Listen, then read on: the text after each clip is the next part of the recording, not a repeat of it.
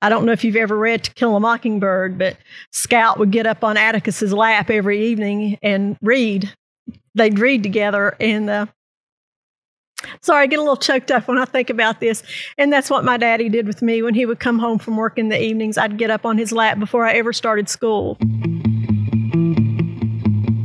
Welcome to Appalachia Startup, stories of new ideas that eventually became thriving businesses in areas that most would consider a bad investment.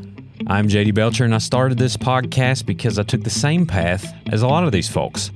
I'm a former coal miner and now make films through my own production company called JJN Multimedia. I wanted to hear others speak of their journey to not only give new beginners hope, but to help me grow as a fellow entrepreneur. On this episode of Mercer Grassroots March, we sat down with Tammy Dotson, owner of the Hatter's Bookshop. Her childhood memories of her father reading to her sparked her love of literature. It wasn't until she had an empty nest later in life that she decided to dive into the world of the book business. Upon establishing a storefront in the Mercer Street Grassroots District, she quickly discovered the energy her cozy shop brought to the movement. Enjoy. We're a small family-owned business. My son and I are partners. We bought the store in 2016, and we recently moved into our own location that we purchased. So now we own the building that we're in. We sell previously loved books, but we have a lot of more current books as well that come in the store, and we're just a great place to socialize and to come and discuss things and meet new people and enjoy books. What year did you open? We bought the store in 2016. It was already a bookstore, and we purchased it from the previous owners. Mm-hmm. What was the previous bookstore there? It was previously called Dayfly Books and Collectibles. So they not only had books, but they had quite a large array of collectibles and clothing. And when we purchased the store, we only wanted the books, and that's what we took. Very cool. So how many books do you have? Thousands and thousands. I couldn't give you a specific number. Right. In the when you set up things, did you have some kind of cataloging system, or was it already in place when kind of you took it over?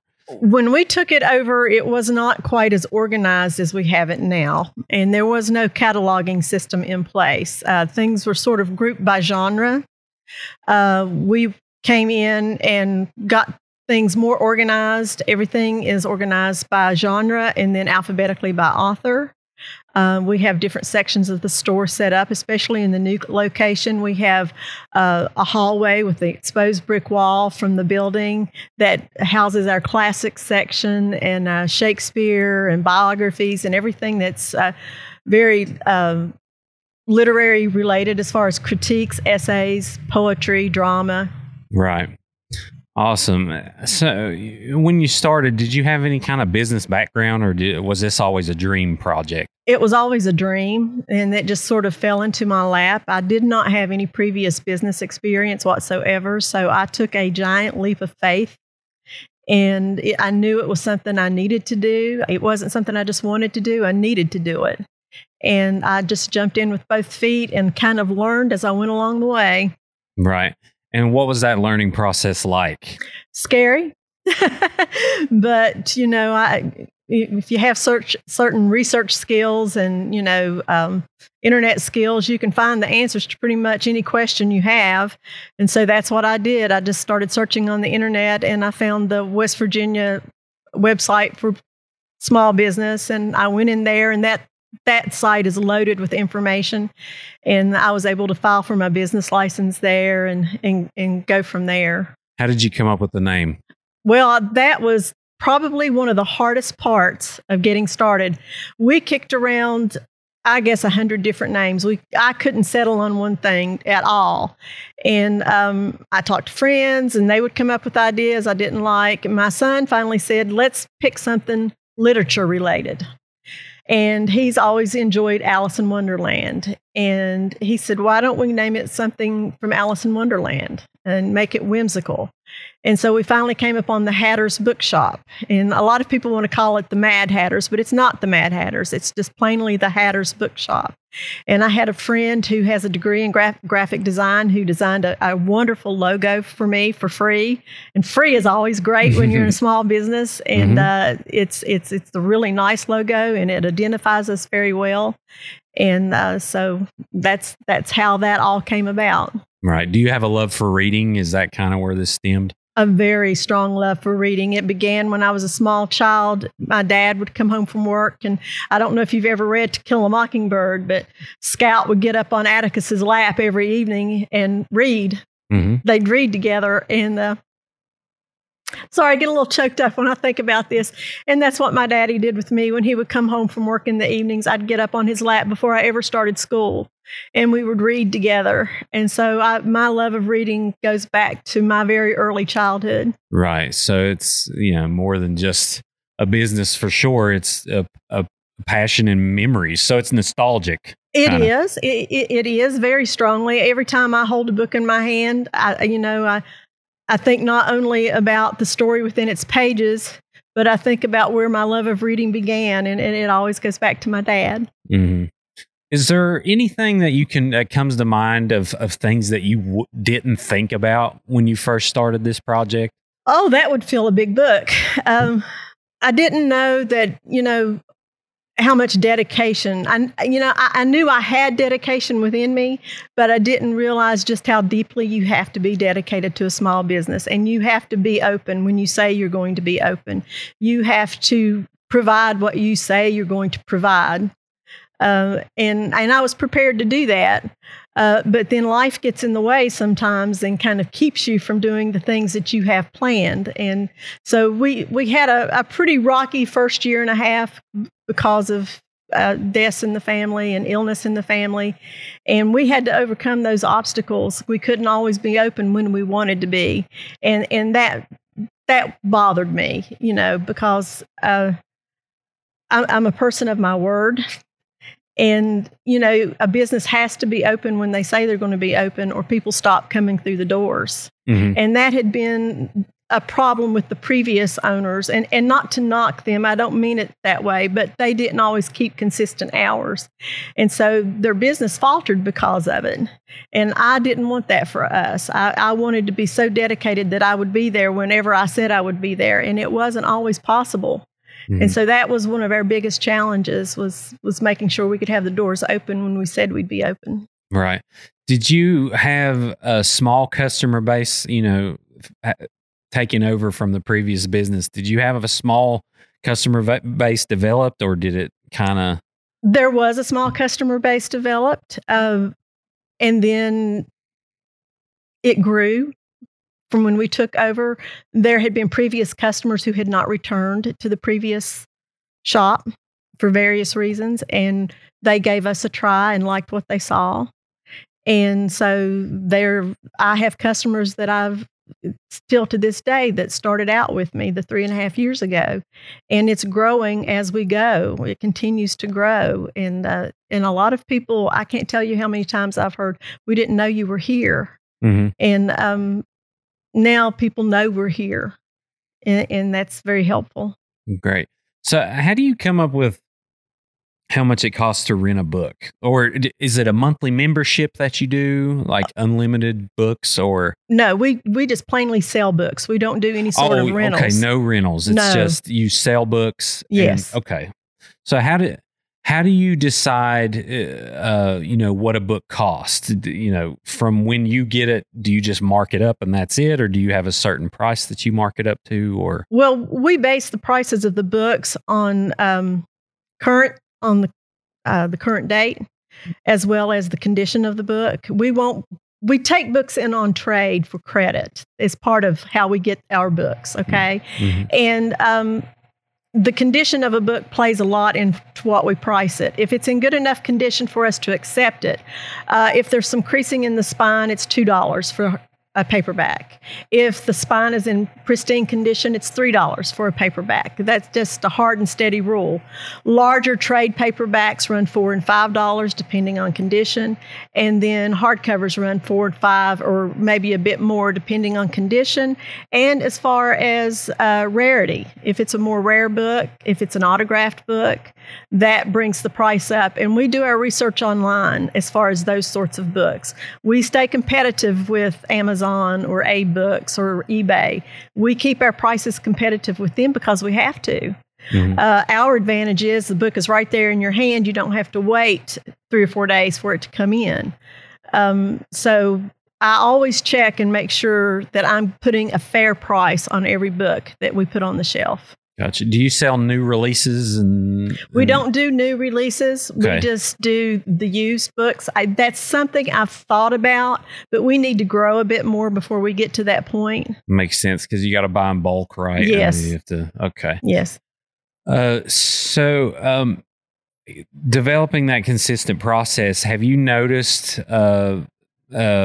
growth just from that, from having a consistent inventory and having a good selection, cataloging everything? Has there been growth just from people appreciating that? Oh, absolutely. I had a gentleman, and I hear this quite often, but it always warms my heart. I had a gentleman in the store on Friday, and he said, "This is a bookstore."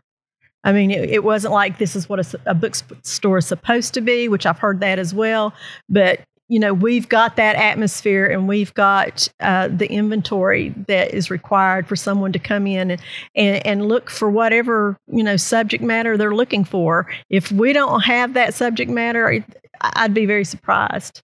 Mm-hmm. We've got everything. Gotcha. So do you buy, bulk used books, or is there certain places you can go to just buy a box of books, or is it mostly just trade-in? We rarely buy books. I don't have the time to go out and do yard sales and things like that to pick up books on it. I might, if I'm out somewhere, I might come across something that I'll bring home and or bring back to the store that I know I can sell for a certain price. But a lot of it is trade. And to be quite honest with you, this community wants to see this bookstore stay in business. And they'll bring books in and say, "We don't want credit. We're going to buy some books, mind you, but we don't want credit. We're going to give you these books. We want to see you stay in business." And so a lot of the times we have donations, and I take the time to find out what these books are worth. And I'm always open and honest about this. Sometimes people bring me books that are of some real value, and they haven't taken the time to find out what that book is worth, but I do. And so we have an online business through Amazon as well. And it helps our bottom line because some of these books are worth $50, $60, $70. Mm-hmm. And you make a $50 sale on a book, that's almost half your day of what you need to make to just pay your bills. So it's not just walk-in traffic. You developed a revenue stream through online sales? Yes, absolutely. And I think that's very necessary for just about any small business these days, because a lot of people, that's the way they shop. And but I did my research before I bought the bookstore, and I found out, there were in the age of technology with e-readers and with audio, I wanted to make sure that this was something that was viable. And I found out that people missed holding a book in their hands. They missed flipping the pages. They missed going into the bookstore and browsing. So the trend is back toward coming into a brick and mortar store and away from the online so much. And independent bookstores are on the rise. Their profits are on the rise. The last 2 years have shown an increase. So, and we're part of that.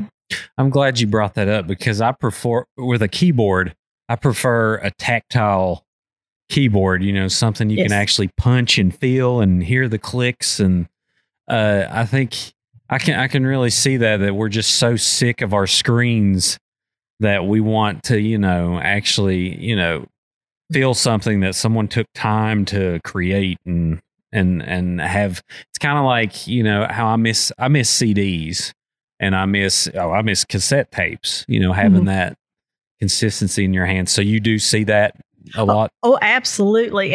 And people will come in and they even like the smell of a bookstore. And some bookstores smell a little more musty than others. Ours doesn't have that mustiness because, to be honest with you, I'm a neat freak. Every book that comes in that door, I wipe down before I put it on the shelf. So we don't get that heavy mustiness that you smell in a lot of bookstores. Plus, we sell incense, and so they smell that as well.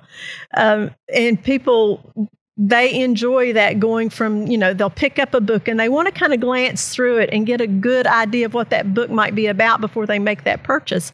And online, you only get little snippets of what a book is. You can't browse through the whole book to see, this is exactly what I want. Online does not provide that. And something else that online does not provide is that social interaction that you get in a bookstore, that personal connection that you get when you go into a bookstore. Right. Yeah, I totally agree. So how many books would you say, do you spend your days reading? That would be nice, but I stay too busy to spend my days reading. Mm-hmm. Every once in a while, I'll have a slow period where I don't have books that I need to process, and I can take a little bit of time to read, in the afternoons. But it's an ongoing process. People don't realize how much work is really involved in something like that. When a book comes in the door, there's a process that we have to go through. First, I clean them. Second, I have to inventory them. Third, I have to price them. Fourth, I have to shelve them.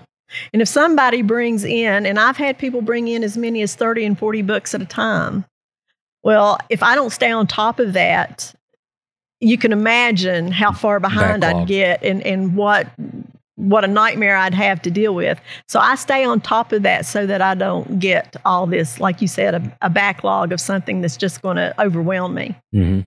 And what else do you do throughout your day, other than cataloging books? Like, are you doing accounting work, or, what is your typical day? My typical day, I usually, in the mornings when I come in, I take care of checking any emails and addressing anything that comes in through email. I also take care of any bills that are due and ready to be paid. And I do, we have an accountant. I use QuickBooks, to help with keeping track of bills and things, what have you. I also return any calls, say that someone is called after hours. I'll return calls the next morning. I do little things like that in the mornings and get that out of my way so that my afternoons are open for me to process the books that come in. And also, you have customers come in and out throughout the day, so you have to stop what you're doing, because I don't let anyone come in the store without them being greeted and let them know that I'm there to help them with anything that they need. And I also try to take the time to learn their names so that with my regular customers, I can say, hello, hi, Bertha, how are you today? What can I do for you today? Mm-hmm. And so I spend time, assisting the customers with anything that they might need. We also order books. If we don't have the book in the store, we'll order a book for a customer. We do that as well. Very cool. Which I know you took over for an existing business, but what made Mercer Street attractive for the bookstore? Well, the rebirth of Mercer Street, the Renaissance Project. We have the theater that's in the process of being redone. That's going to be a huge draw to downtown. Other businesses were coming in. I wanted something to do with myself. I had to retire from teaching for health reasons. I had gotten a divorce. I had an empty nest. I needed something to do. And so this little bookstore came along at the right time of my life to give me a new purpose. And so all the time when I was growing up, my dad wanted to leave my hometown and move to Princeton. He looked at Princeton as sort of a promised land, so to speak. He wanted to be here. And as soon as I graduated from high school, this is where we headed. And so I've always, and when we first moved to Princeton, it still had some of its heyday going. But shortly after the mall came in and downtown Princeton started to fade. And it did. It fell on hard times. Everybody knows the story of Mercer Street, of how the businesses left. And there was an element here that was not welcome. But slowly and surely, due to the hard work of people like Lori McKinney and Greg Puckett, Mercer Street is making a comeback. And I've noticed over the last 3.5 years that I've been here, just a difference since then, as far as the people making a return to downtown, because people wouldn't come downtown to shop. They didn't want to. And now you see families walking on Saturday afternoons to the different shops.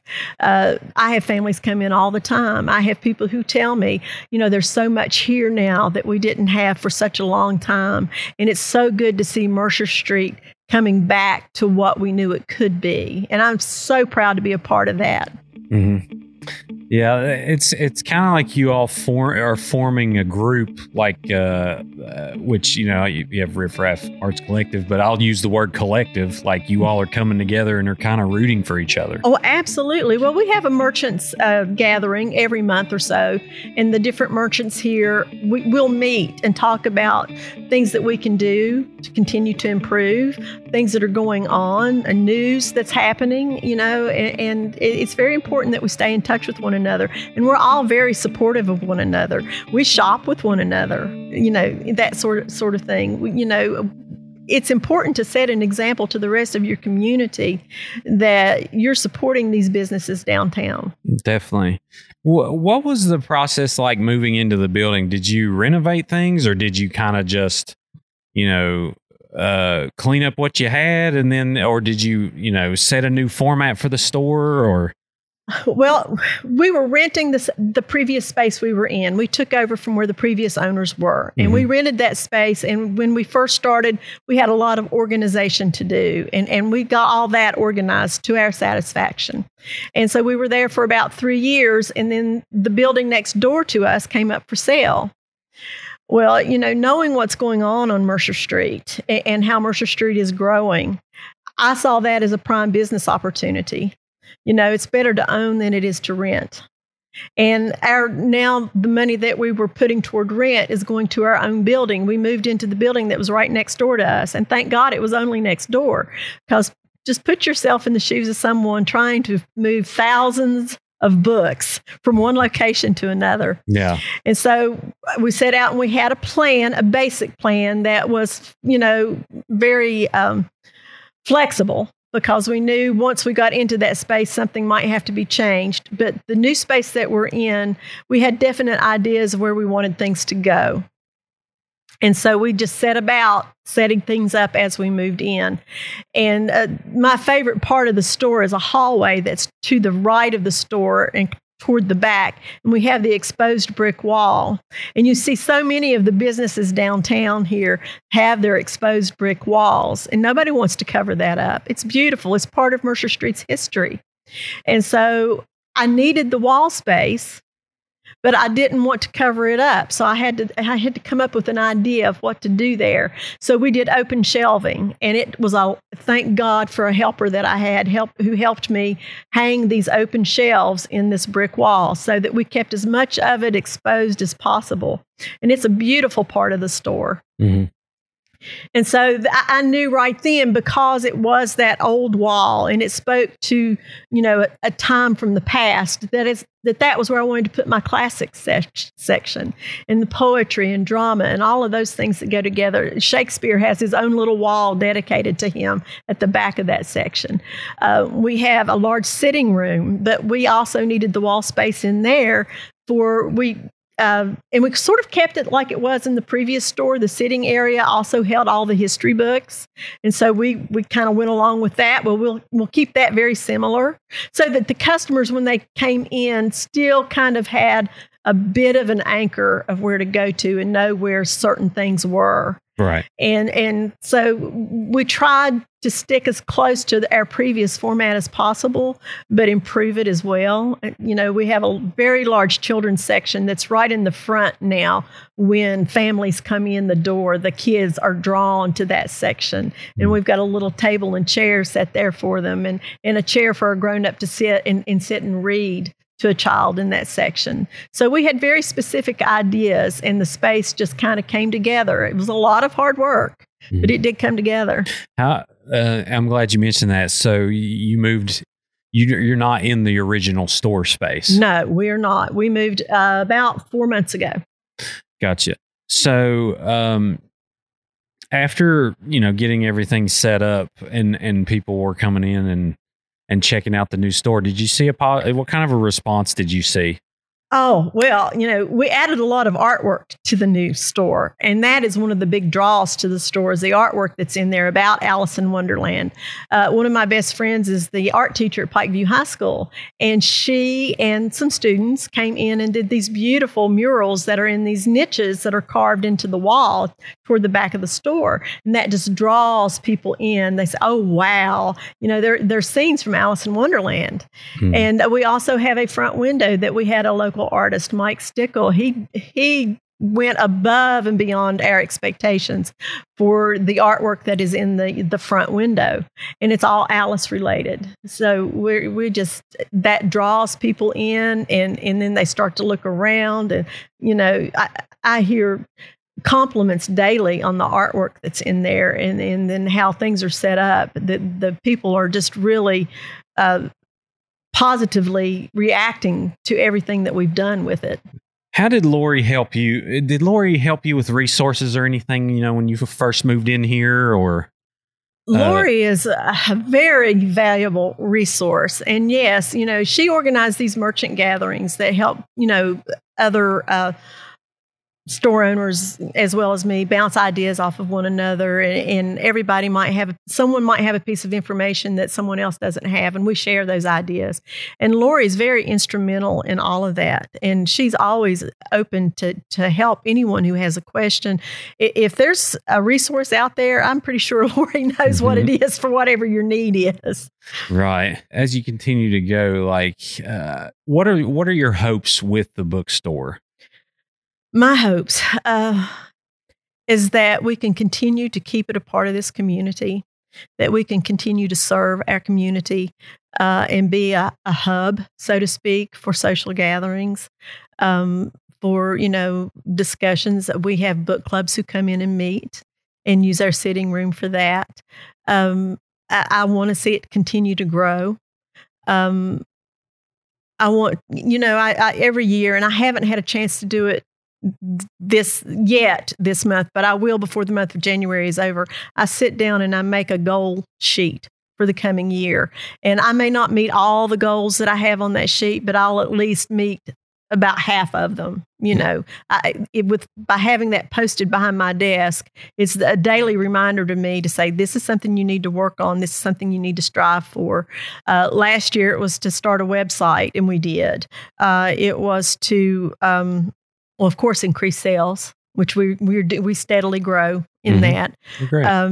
And to host more book clubs, we do that. Host more authors. We have authors who come in and do book signings and things of that nature. And we met all of those goals. Book clubs. What is that for someone who may not know? Well, a group of people of common interest will choose a certain book that they want to discuss. We have a local group that are some former college professors who will come in, and they meet at different places throughout the year, but they'll come to us 2 or 3 times a year and want to use our sitting area and discuss a certain book that they've read. They'll invite me to join in, and I'll read the book and join in as well. Like a group of women who want to pick a book of fiction, and discuss it. And we do that as well. So, and then, like I said, we have the local authors that we have book signings, and they'll do readings from their books and have some book sales that day. So. Well, since we're on that, what book, if I was to read one book this year, which I'm not a big, I'd like to read more if I had time. What would that one book be? Oh, well, it's hard for me to pick just one. But I will say one of the books that the book club recently read was 21 Lessons for the 21st Century. And that's a pretty important book to read. This gentleman, and I can't think of the author's name right off the top of my head, but he was I felt it was more of a book of ideas instead of lessons. Or like I would have called it 21 Ideas for the 21st Century. Things for you to ponder and think about how the world is changing, and the reasons behind why the world is changing, and what the possible consequences are for these changes. I would probably put that book up there as being one that would be really important to read. Gotcha. I'll check it out. So someone out there, what kind of advice would you give someone that has a passion for something, like you did with reading and your dad? What would you suggest to them on a way to approach putting that passion into fruition and potentially even a business? Start small. Don't step outside of your financial comfort zone by any means. When I was first contemplating buying the bookstore, I had gone on vacation in Florida, and in St. Petersburg, Florida, the state's largest bookstore is there. It's called Haslam's Bookstore, and I was fortunate enough to meet the owner of that store. And this place is impressive. It takes up a city block. Okay. And when I told him what I was going to do, he said, well, don't bet your retirement on it, and don't go out and bet your retirement on something if you're, at a certain age. And when I told him I was only buying the inventory and was renting the space, then he had a different attitude. He said, well, then by all means, then pursue it. Don't take a financial risk that you can't take, first and foremost, because then you're only going to wind up disappointed. Because there's a lot of hard work, and don't expect to make a whole lot of money, if any, the first 2 or 3 years. You're not only investing your time, you may be investing some of your own personal finances to get this off the ground. So you have to really be aware of the risks that you're taking when you're first starting out. But if you have a passion for something, such as the Blue Ridge Bee Company, they had a passion for bees. And for, saving the honeybee. And they have put together a beautiful dream across the street here. But it took them a very long time to bring that to fruition. Mm-hmm. I already had an inventory in place, whereas they had to start from scratch. So I hope that they'll be someone that you're going to get to talk to. They was right before you. Were they? Well, good. So you know what they had to do to get started. Mm-hmm. And they faced a lot of obstacles too as well. He had a serious injury. Scaffolding? Yes, he did. The obstacles we faced, I was in no way in the world prepared for losing both of my parents within 6 months of each other the very first year of my being open for business. Mm. I had to take time off to take care of my parents that first year. And then my son nearly died. Had to take 6 weeks off there. Mm-hmm. So you have to be, that's especially where finances come into play. You've got to be able to weather these storms they're going to come. You can't expect something not to happen and say, oh, it's just going to be free and easy, because there's always going to be something that's going to come along that you better be prepared for it. Perfect. So how important is it to you, you've been in Southern West Virginia all your life. How important is it to you in staying here and being able to build this? Oh, it's very important. This is my home. I grew up in Southern West Virginia. I didn't grow up here in Princeton, but I did grow up in Southern West Virginia. And I'm very proud of our Appalachian heritage. So many people misunderstand this area. I actually had someone come in the store a couple of weeks ago, and he said, I see a lot of people are putting in businesses downtown. Why in the world are they doing that? I just almost didn't know how to respond to that. And I said, because we want to see our community thrive. And that's why we're doing this. It's very important to me to see this community thrive. This is home for me and has been for over 30 years. My children live here. My grandchildren live here. I want to see there be something here in their future. And it warms my heart to think that there will be something here that I helped build, that I helped create. I tell my little granddaughter, she'll come in the bookstore and I'd say, every book in here is yours. Mm-hmm. Whatever you want is yours. Because that's as much her business as it is mine, because I'm looking to her future. Mm-hmm. So, you mentioned technology and things like that. Have you had that specific moment where someone comes in and just says, yeah, I miss this, being able to do this and not, Absolutely. I hear it often. I really heard it a lot in the beginning, but I do hear it quite often. And people say books are so much better to hold in your hand. And, there are some people who, due to eyesight or to hearing, or just certain limitations. They can't, arthritis, they can't really hold a book in their hand anymore. They can't really read the pages. And I fully understand where they would need an Audible book or they would need a Kindle to read. I fully understand that issue. But anyone who really enjoys reading, 90% of them are going to want to hold that book in their hand and flip that page and even smell the dust from the book. Mm-hmm. I hear that very often. How did you set when you were going to be open? Like you mentioned how important it was, to be open and have that consistent schedule. Are you open, every day? Are you open 5 days a week or 3 days a week or? The more you're open, the more money you can make, to be quite honest. We're open 6 days a week. We do take Sundays off. For a while there, it was just me. And, working 6 days a week on your own can wear you down. I have some help now, and I get to take Saturdays off, most Saturdays off.